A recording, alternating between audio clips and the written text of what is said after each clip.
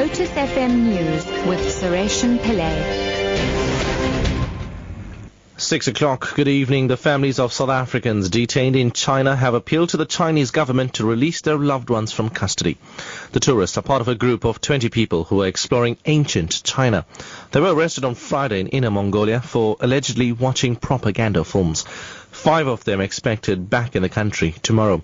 Vodacom CEO Shamil Jessup, whose brother, aunt and uncle are among those detained, says the lack of communication from Chinese officials is most worrying. My appeal would be, please resolve the issue so that we can send them home, send them back home to their families. And also just the South African government to thank them for their support, but also to ask them to exert even more pressure if possible to try and get this matter resolved.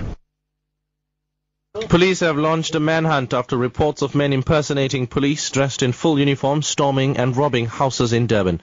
Several people have reported incidents of suspects claiming to be police and storming their houses demanding cash and valuables. KwaZulu-Natal police spokesperson Thulani Zwane says a case of house robbery is being investigated in Bonella.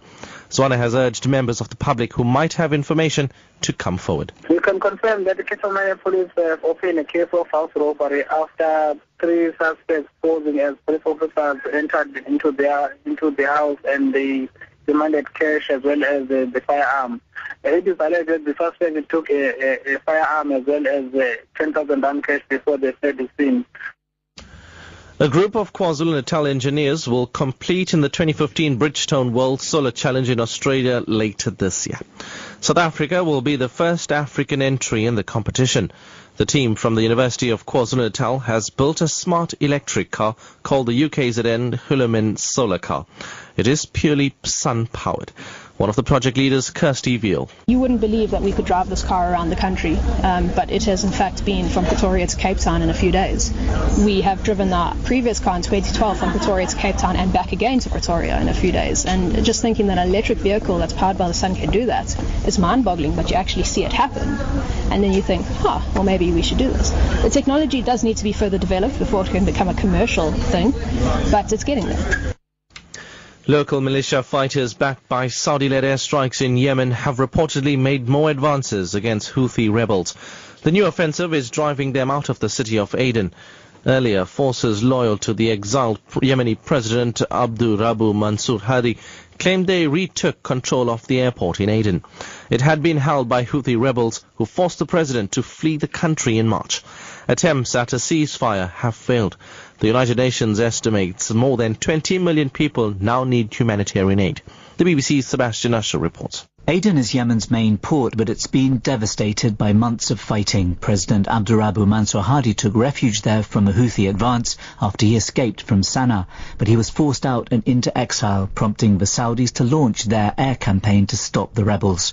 Local militias have been battling the Houthis and their allies for control of the city ever since. Now, with strong backing from the Saudi-led coalition, they appear to have inflicted the first real setback for the Houthis. On Monday, they seized the airport. Now locals say they may have taken the main port, fueling their momentum further. And finally, many observers at a court in Germany have questioned whether a 94-year-old former guard at the Nazi death camp in Auschwitz will ultimately be sent to jail.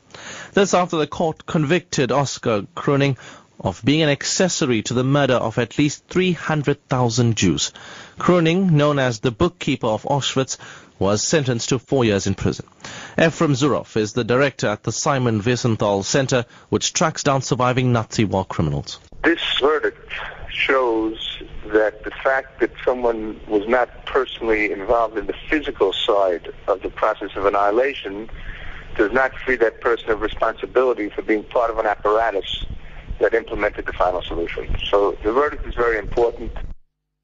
Top story at 6 o'clock. The families of South Africans detained in China have appealed to the Chinese government to release their loved ones from custody. I'm Sureshan Pillay, back at 6:30.